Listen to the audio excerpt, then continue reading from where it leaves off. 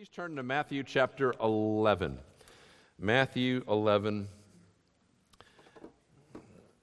And when you get there, look for verse 11. And we're going to start this morning by just reading the scripture that we will be looking at really at two whole chapters, but we're going to be majoring on this section of scripture. Jesus has just gotten some word and a question from John the Baptist, who is in prison. And we're going to talk a little bit about that later. But here is how he responds to the people around him after he gets this message from John. I'm going to pick it up partway through in verse 11. So Matthew 11, verse 11, Jesus says, "Truly I say to you, among those born of women there has arisen no one greater than John the Baptist. Yet the one who is least in the kingdom of heaven is greater than he. From the days of John the Baptist until now, the kingdom of heaven has suffered violence, and the violent take it by force. For all the prophets and the law prophesied until John. And if you are willing to accept it, he is Elijah, who is to come. He who has ears to hear, let him hear. But to what shall I compare this generation? It is like children sitting in the marketplaces and calling to their playmates, 'We played the flute for you, and you did not dance. We sang a dirge, and you did not mourn. For John came, neither eating nor drinking, and they say, He has a demon. The Son of Man came, eating and drinking, and they say, Look at him, a glutton and a drunkard, a friend of tax collectors and sinners. Yet wisdom is justified by her deeds.'" For the last few months, First Alliance Church has been looking for a new staff member. And this is a person, an associate pastor, who will have responsibilities in the areas of discipleship and also worship. And as we always do when we look for a new staff member, we developed a written and very detailed and specific job description, which was reviewed and was circulated among the board and the elders and sent off to the Christian Missionary Alliance and sent off to some Bible schools, seminaries, places like that. And that job description is, it's on paper, but it's basically the picture of a person. The person that we think will have the right skills and experiences and gift mix to be a good fit for this position at First Alliance Church. Now, of course, whenever we do this, and we've done it several times since I've been here, we make up a job description, we interview people, we go through the hiring process, and we look back on the process after the person comes, and we realize that the person that we hired, even if it turned out to be a really good hire, didn't always check off all the boxes in the job description. Maybe it was pretty close, but you know what? Nobody ever seems to fill in all those check marks. And those of you who have done a lot of hiring or done a lot of interviewing and been in that field can probably relate to this experience. There's very rarely a perfect match. I've even talked to some married couples where at least one of the partners, during their search for a mate, has developed basically a job description, a list of all the things that would be true of his or her future wife or husband. And if you know any of these couples, it's often very humorous to look back even after years of a long and happy marriage to see how different the eventual spouse turned out to be from that list of qualities of the supposedly ideal candidate. I don't know how many of you had a list like that. Maybe you could tell me later or compare it with your spouse. If you did have a list like that, my guess is that God threw you a couple curveballs in the process. You're looking at your spouse right now and raising your eyebrows and saying, "Yeah, he sure did." But we're going to see in Matthew 11 and 12, these two chapters, that the nation of Israel, when Jesus arrived on the scene, the nation of Israel, in one way, was very ready for him to come. They were looking for their Messiah. They were looking for their deliverer. They were looking for their king, their Savior, this person that would come and deliver them. Messianic fever was running very high in Israel around the time that Jesus came. And the thing that had happened was the people of Israel had developed some very well-defined job descriptions of what this person, the Messiah, would be like, what kind of qualifications he had to exhibit in order for them to consider him for the position of Messiah. Now, if that sounds a little bit strange to you, it should. You're already beginning to see the problem. God rarely fills in all of our check marks for us, right? And when Jesus says, this generation, at the end of the passage we read, this generation is like a bunch of little kids saying, we played the flute, why didn't you dance? We played a dirge, why didn't you cry? He is talking about these expectations that they had for him, not just for him really, but for John the Baptist too. These expectations they were trying to squeeze people into, first for the great prophet and then for their Messiah. Now today we don't play the flute and have people dance, and we don't necessarily sing dirges and ask people to cry. Today it's a little different. You know how some song introductions are just so unmistakable that when you hear the introduction you have to sing the song? I see some people nodding. You know, I liked music back in the 80s, and back in the 1980s, Frank Sinatra came out with one last great song, right? And if in the 1980s, if you went up to somebody and you said, dun, how did it go? Dun, dun, dun, dun, dun, dun, dun, dun, dun, dun, dun, dun, dun. Help me out here. Right. Okay, I forgot the introduction, but once you hear the introduction, you have to say, start spreading the news, right? If the teenagers are like, this is insane, what is going on here? But when you hear the introduction, you kind of have to sing the song, right? But this is what happened when Jesus came. They were playing the introduction for the Messiah, and they had set the stage, and the lights were all set, and the man was supposed to come on the scene, and he did pretty much what y'all just did. He didn't sing the song when the introduction was over. In fact, he came singing a very different song than the one that they were ready for him to sing. And that resulted in a ton of conflict and opposition and major issues. Today we're going to look a little bit at the opposition to God's kingdom. What Jesus is talking about in verse 12 when he says that the kingdom of heaven is suffering violence and violent people are taking hold of it. He's talking about this opposition. And we're going to look at what it looked like back then and what it looks like today, and especially what it looks like today in our own lives.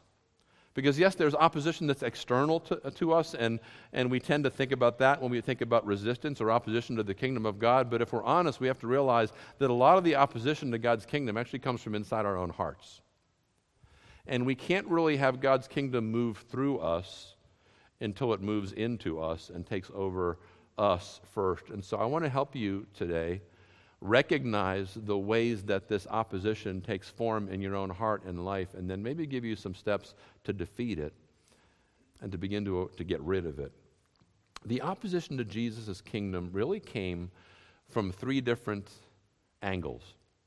The first type of opposition came at him really head on, and in many ways it's the easiest kind of opposition for Jesus to deal with, and that was what you might call the frontal assault of the kingdom of darkness on the kingdom of heaven. And it took the form of evil spirits, demons, who were holding people in different kinds of bondage. Now, if you read through the Gospels, it's very obvious Jesus had lots and lots of encounters with people who were being oppressed or possessed even by demons. And every time Jesus comes across these people, you also might notice that he makes very quick work of the evil spirit whenever it happens. It's over almost before it begins. We talked last week about the fact that Jesus had absolute authority. We talked a lot last week about illness, but we also mentioned that he has absolute authority over any evil spirit. And time after time, when Jesus comes, we see these spirits submitting to Jesus' word right away, like immediately. In fact, half the time, they're begging him not to send them into the pit. These spirits are very frightened of Jesus, and they have no way to resist his commands. Now, it would be very naive of us today to think that there is no demonic activity around us, even in 2021.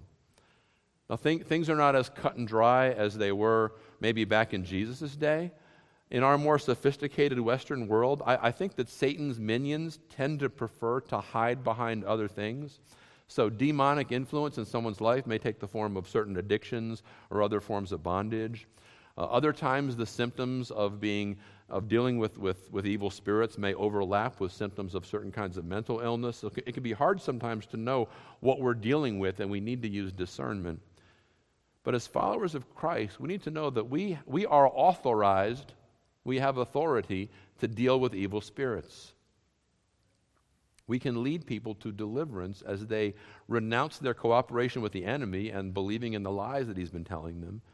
And as these demonic entities manifest themselves, we can speak authoritatively to evil spirits and command them to leave in Jesus' name. It's real. And if you or someone that you know is dealing with this kind of activity in your life, it takes different forms, addictions, bondages, hearing voices. There are different things that may lead you to think that you're dealing with this. Please don't battle it alone, but seek help. You can talk to me. You can talk to the elders of the church. We will get together and see where we need to go from here. But there is hope and there is authority to deal with your issue. But it was really the other two kinds of resistance that seemed to present Jesus with a more lasting problem. And both of these had to do with these job descriptions that I'm calling them, the wrong expectations or even the slightly off-base expectations that led people to reject and ultimately oppose Jesus. And ultimately this kind of opposition got him killed. The next angle of attack that we really see throughout the Gospels, but it makes an appearance here in a very unexpected place in John chapter 11, is something that actually happens in the life of John the Baptist here. And John was obviously a very godly person. Jesus in verse 11 basically says there's no one more godly than John. John had been the forerunner of Jesus. John had come on the scene. His ministry started at least 6 months before Jesus' ministry started. John was actually Jesus' relative. But he came baptizing and was kind of the fullback that cleared the hole for Jesus to run through the gap, is how I often think about it in sports terms. But John was the first one on the scene. And the book of Malachi had said that before the Messiah came, before that deliverance came, Elijah would come, someone in the spirit and power of Elijah. The Old Testament talked about that too. And Jesus is saying, look, if you're willing to accept it, that's who John is and was. He's Elijah. And John faithfully prepared people for the Messiah's coming. And he pointed to Jesus every time he got the opportunity. Like in John when he said, behold, the Lamb of God who takes away the sin of the world. I must decrease, he must increase. John was very faithful to point to Jesus. And you can make the case very easily that with the exception of Jesus himself, there was no one on earth that was closer to God than John was. Excuse me. But John was going through a crisis here. He's currently in prison, and he's been there for some time. And as he hears about the things that Jesus is doing, and probably also the things his disciples have been doing when they were sent out by Jesus back in chapter 10, John is wondering, why am I still in prison? Why in all of this miracle working and deliverance that I'm hearing about, why is there nothing for me? Why am I still in this place? Has Jesus forgotten about me? Or maybe he's not who I thought he was. You see, John had really stuck his neck out for Jesus in a way. He had stuck his neck out by criticizing Herod Antipas, the Roman-appointed leader of Galilee, because of an improper, an adulterous relationship that Herod was involved in. And that was the right thing to do, but it sure got John in trouble. Herod responded by throwing John in prison, and he was still there. And it seems like what John is thinking here is, look, the Messiah isn't supposed to let this happen. He's supposed to be more powerful than Herod. He's supposed to be more powerful than the Romans. He should be able to deliver me from this ridiculous, stupid situation that I'm in. What good am I doing for the kingdom of God when I'm rotting in this prison cell? And so in his confusion, maybe a little bit of disillusionment, John sends messengers to Jesus saying, are you really the Christ? Or should we wait for someone else? In fact, we find out later that John never gets out of prison. He gets beheaded there. In what is, at least on the surface, one of the most random and meaningless deaths in the whole Bible, brought on by a young lady dancing at a party in a certain way. But instead of Jesus saying, hang in there, John, I'm coming on the white horse and I'm going to spring you out of there, he says, blessed is the one who doesn't fall away on account of me. That's got to be a hard thing for John to hear. But you see, one of the job descriptions that was out there for the Messiah was what you might call the problem solver. The problem solver. the person who was going to change the circumstances, the person who was going to deliver Israel from this Roman menace that had been ruling and harassing them for generations. I mean, they would think, of course the Messiah can do that. He should do that. That's what he's going to do. Why wouldn't he do that? But Jesus is gently rebuking John here and reminding him not to fall into this error, because it's actually a very dangerous one. In fact, I'm almost certain this is how Judas Iscariot was later bewitched by Satan into betraying Jesus to the authorities. I believe that Judas thought that Jesus was there to deliver Israel from the Roman oppression, maybe militarily, and usher in the glory of the kingdom. And of course, that would have been great for Judas, right? And Judas was in all likelihood trying to provoke a conflict that would force Jesus' hand and get him to take care of this Roman problem once and for all, but it didn't work out that way.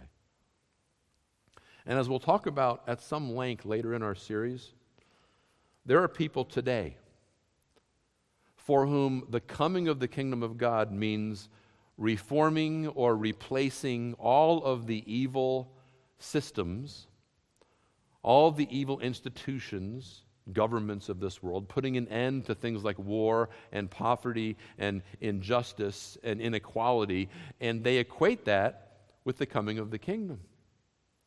But it's important for us to understand that that's not what the kingdom looks like at this time. That's not what the kingdom looks like at this time. It's true that Israel's Messiah would one day deliver them from political oppression and defeat the powers of Rome. Jesus will one day do that. Jesus will one day put an end to war and poverty and oppression. He will get rid of all those evil systems. But at that time, it was not on his agenda. In fact, incredibly, it wasn't even on Jesus' agenda to spring John the Baptist from prison. And that's a hard thing for us to hear. Because for most of us, if we're honest, at least part of our job description for Jesus is that he needs to be solving problems for us, right? He needs to be changing the negative circumstances that make our lives painful and difficult. And like John the Baptist, we find ourselves beginning to doubt Jesus, to doubt his power, to doubt his love, to doubt his interest in us, when he doesn't show up according to our schedule or send us the help that we need at that moment or deliver us from trouble and conflict in the way that we would expect him to. But Jesus really says the same thing to us that he says to John the Baptist. He says, don't fall away. Don't fall away. Hang in there. It may not look very promising or very positive where you are right now. In fact, you may not see any rhyme or reason at all in what is going on in your life at this moment, but you need to know that I have an agenda in your life and in the lives of your children and your other family members and your loved ones. And that agenda may be different than you think. That agenda is actually way more important than me solving this particular problem for you in the way you want me to solve it at this time. We'll talk a little bit about what that agenda is later on. But first I want to look at the other form of opposition to Christ's kingdom that shows up here. We're going to see, this is really more in chapter 12 than chapter 11. In chapter 12, Jesus is very active again, doing a lot of miracles. But in chapter 12, Jesus gets a lot of opposition from a particular group of men called the Pharisees, because he is running afoul of their job description. They have a slightly different job description. And this culminates in a huge blow-up in verse 22 of chapter 12, where Jesus once again casts a demon out of a blind and mute person, and the crowds begin asking, could this be the Son of David? Could this be the Messiah? And the Pharisees are so threatened by this that they respond by accusing Jesus of casting out demons by the power of Satan. And Jesus this time doesn't take it anymore. He comes right back at them and he accuses them of blasphemy against the Holy Spirit, and he says that's not forgivable. That's the unforgivable sin. Whoa, now the battle's on, right? What happened here? What's going on? Well, the job description that the Pharisees had for the Messiah was a little bit different than the one that we saw earlier.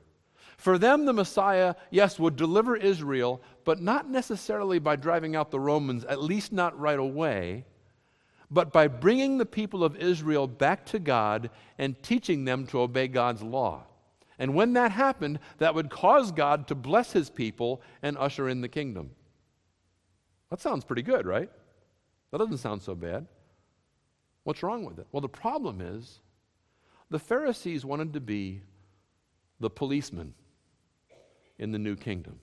That's how they saw themselves. They envisioned themselves as the enforcers who would work with this Messiah, who was kind of like a spiritual police chief when the Messiah came, and they would make sure for him that everyone was in compliance and doing things the way they had to be done, washing their hands the right way, showing up for services at the right time.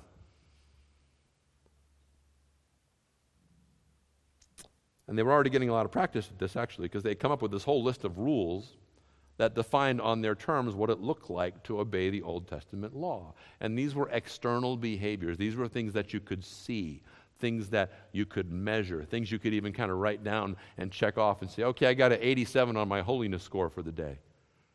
That's how the Pharisees were working. And a lot of these rules, a lot of them had to do with what you could and couldn't do on the Sabbath day, which was the last day of the week, and it was the week when the Jews were normally supposed to rest and worship. But they had gotten down to a whole system of what you could and couldn't do, how far you could walk, what kind of food you could prepare, et cetera, et cetera. And not only did Jesus keep consistently disobeying their rules, he seemed to be doing it on purpose. And when he did it, he even seemed to call attention to it, even in public, just to tick them off. Now, how could the Messiah possibly be so ungodly and unspiritual so as to do things like that? Of course this was a Messiah. This is not in Messiah's job description. So in chapter 12, Jesus and his disciples are walking through a grain field, and Jesus is letting his disciples pick and eat some heads of grain from the field as they walk through, which in Israel was perfectly lawful to do. But it was the Sabbath. And so the Pharisees come up, and they what they believed was that if you picked a head of grain to eat from the grain, just picking the head was harvesting. So you're harvesting on the Sabbath. And then if you kind of do this with your hands and work it back and forth to get to the kernel, the edible parts, they would say, well, that's winnowing. That's winnowing on the Sabbath, which is labor. And you can't do that. Which is patently ridiculous, right? It's like saying you can't eat pistachio nuts on the Sabbath because shelling them is work. That would be horrible, for me especially. But then in the next paragraph, they accuse Jesus of sin because he heals somebody on the Sabbath. In fact, they didn't do it here, but often they would accuse the healed person of sinning.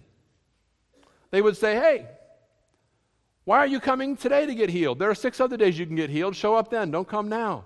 That's how ridiculous it had gotten. That's how far the Pharisees had gone in trying to get everyone to obey their specific version of the law. And the power trip that came from this and eventually just gave them a ton of affirmation, along with the great reputation they got as the most righteous dudes in town. And of course, there are people today, and I'm not going to call them Pharisees, but this is a cousin, who will say, I've got to be careful here, they would say that the key to bringing God's blessing back to the United States of America, or any other country for that matter, is for that country to go back to meeting the moral requirements of the Bible. In America's case, to return to our Judeo-Christian heritage and start taking the 10 Commandments seriously. And if we start doing that, God will bless us. Now, that wouldn't be a bad thing, right? But we have to be careful here. Is that the kingdom of God? Is that how the kingdom of God is going to come? Well, it would make society a lot more pleasant in a lot of ways, right? But listen, establishing a moral code is not going to usher in God's kingdom. Any more than changing laws to try to end poverty and injustice will usher in God's kingdom. Why not? Because you can't legislate what goes on inside the hearts of people. And that is where the kingdom of God has to take root first. That's where Jesus was aiming. That was his agenda. He wasn't aiming at the evil systems of the Roman government, not at that time. He wasn't aiming just at people's external behavior. He was aiming at people's hearts. And that's why he got so upset with the Pharisees and accused them of committing the unforgivable sin. Here's what happened. In their pride and in their stubbornness and in their desire to rule this morally upright kingdom of their own design, the Pharisees not only attacked Jesus and spoke against him, but when he cast out that blind and mute demon by the power of God's Holy Spirit, They actually accused him of doing it by the power of the devil. And Jesus said that's unforgivable. And here's why. Because in order to be forgiven, you need to repent. You need to truly repent, to turn your back on the sin and on fixing it yourself. And you need to turn to God. But none of us can repent just because we decide to repent. In order to repent, your heart needs to be changed. Your heart, not your behavior, your heart. You need to be changed at the very center of your being, the seat of your thoughts and your emotions and your will, where all that stuff happens. And just as it takes a miracle to make a blind man see or a mute person talk, it takes an even greater miracle to change a human heart. Now, when it happens, that miracle is so powerful that Jesus says that in a way, you become immediately greater than John the Baptist. We read that, right? Why? Well, because the kingdom has come into your life.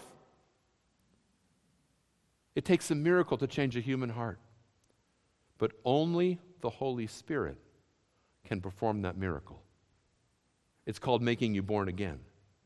So if you finally and deliberately resist or reject the work and the power of the Holy Spirit, you cannot be forgiven. Because the only person who can soften your heart and enable you to turn back to God is the Holy Spirit. It could be that there are people here right now today in this room listening to my voice who have yet to turn to Jesus for forgiveness and eternal life. But you feel the Holy Spirit kind of maybe nudging you right now, and He's saying to you something like this: look, this is the only way. This is the only way to find forgiveness. This is the only way to find peace. This is the only way to be right with God. Yes, you're broken. Yes, you're sinful. Yes, you're imperfect, but the perfect one loved you enough to die for you and give Himself for you in your place so that you could come to God, so that you could be forgiven, so that you could have a new life. What is keeping you from answering that invitation?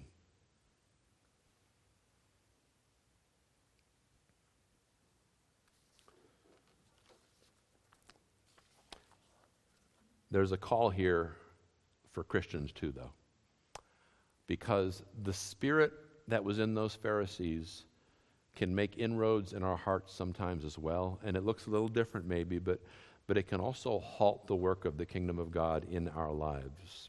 Let's say one day you were down in your basement, if you have a basement, and let's say it's a finished enough basement that you have, drywall. And let's say you're walking along and one day you notice that there's a dent in your drywall in the basement. You hit it with a wrench or something like that, and now there's a dent. And you're like, oh, I can't handle that because my basement wall has to look perfect. So I'm going to repair that drywall. And so you get out your saw and you cut out a square of that drywall. You're going to replace it. But when you do, you find out that there's a nest of termites behind it eating away at the wood of your house. Now, what would you do? Would you say, wow, I better get that new drywall patch on there fast? So you cut it to size, you screw it in, you feather the compound in just right, you sand it down, and you paint it as carefully as you possibly can so that no one will ever know there's a problem there. There's just this vague kind of crunching sound behind the wall, but that's okay. No, I don't think you would do that. What would you do? You would call the exterminator, right? And yeah, it's a pain, but you don't want something like that slowly destroying the very structure of your home. Let me tell you about the Pharisees, because we have something in common with them, I think. They were really good at drywall repair. And they taught that skill to other people as well, but they never called the exterminator. And their lives were being eaten away from the inside out, because the Bible tells us that most of them were full of greed and pride and self-centeredness and bigotry, even as they kept the outsides of their life looking really good. And most of us are tempted to do the same thing because we'd rather work on the externals. We'd rather work on that part. The surface of our lives, yeah, there's a few dents in the drywall, but you know what? There are some pretty deep problems lurking in many of our hearts today. Some of you are carrying around a lot of anger. And most of the time you can keep it in, but occasionally it pours out in a fit of rage or a barrage of 1,000 little criticisms. Some of you are losing the battle with lust or pornography. It's eating away at your mind and the intimacy level of your relationships. Some of you are self-medicating with alcohol or food or prescription drugs or something else that you use to cover up a frightening feeling of despair or some pain. Some of you are refusing to forgive someone who has hurt you, and that unforgiveness has turned into bitterness, and it's eating away at you, and you think about that person way too much. Some of you are so addicted to the approval of others that you can't stop working to please them, and you live your life in constant fear of failure, and when you do fail, you find that you have to lie or at least stretch the truth to cover it up. These are heart ailments. They're heart problems, and they cannot be treated at a surface level with Pharisees, rules, and regulations. Even things like more church attendance. I don't know how many times I've talked to people, yeah, Pastor, I just need to get back in church. Well, yeah, you do. But that's not the answer ultimately. I just need to get into the Bible more and pray a little more. Yeah, you do. But you know what? The path for healing for all these things is the same. And it's the failure to do this thing that makes Jesus so exasperated with the towns of Galilee that he was preaching in. It's called repentance. You know, repentance is for Christians too. It isn't just for non-Christians. We need to do it pretty frequently. Repentance is a change of heart and mind, which starts with letting your guard down, being honest with yourself, being honest with God, and probably being honest with at least one other person in most cases, and flushing these internal heart sins out into the open so they can be dealt with. And this is hard, and sometimes it's a little bit embarrassing, and it requires trust, and it requires courage. It may mean reaching out to someone who can help. I can tell you right now that in some of these areas, including pornography and alcohol, there are people in this congregation who have already come to me and said, if anyone has that problem, send them to me, because they know what it's like. But either way, a lot of us here today, maybe it's individuals, maybe it's couples, maybe it's whole families, need to put down, the drywall saw and call the exterminator, because it doesn't do just to make everything look good on the outside. In the long run, you know what? You can clean up your act all you want, but that doesn't stop it from being an act. The good news is this: Jesus can and will help you and heal you at the heart level. He can really do it. As you learn to apply His love, His approval, His power, His forgiveness, His courage, and all the other things that flow from His cross in your life, there is a victory that Jesus wins that can exterminate the deepest sins in your life, can deal with your deepest fears, and can really make you new again. But first you have to recognize the resistance to the rule of God that is taking place in your own heart, and you have to turn it over to Him. I want to close this morning by doing this. I'm going to pray for us, and as I do, I'll ask the worship team to come. But go ahead and bow your heads, close your eyes now. I just want to maybe lead you in considering some things. Really ask you one big question. What form is the resistance to God's kingdom taking in your life? What does it look like? Is it some kind of satanic stronghold that manifests itself as an addiction, or some kind of bondage that you just feel like you're trapped? Is it a sense of doubt or disappointment or disillusionment that just has you soured on God because Jesus hasn't solved all your problems according to your prescription? Is it maybe some kind of a deep-seated attitude or issue in your heart that you can't treat at the surface, but you really need to repent of it and then kind of open up the inside, because Jesus is aiming at your heart? You've been afraid to bring that thing out into the open, and you need to commit to at least tell one other person about it and start dealing with it. He can do it. Jesus really does have the medicine. Jesus really is the healer, not just to the outside, but to the inside of your life too. As we sing a couple songs here at the very end, and they're pretty short, but I want you to feel open. If you need to come to the altar and just kind of kneel down at the altar, you can do that while we're singing. If you just want to kind of bow your head while people are singing around you in the pew and do business with God, you can do that. If you need to talk to someone afterwards, if you need to come up and talk to me afterwards, please feel free to do that. But don't leave here without a plan of action and without doing something to open this area of your life up to the Lord. There's a lot of pain in here that Jesus can deal with and will. Let's sing together. You don't need to stand.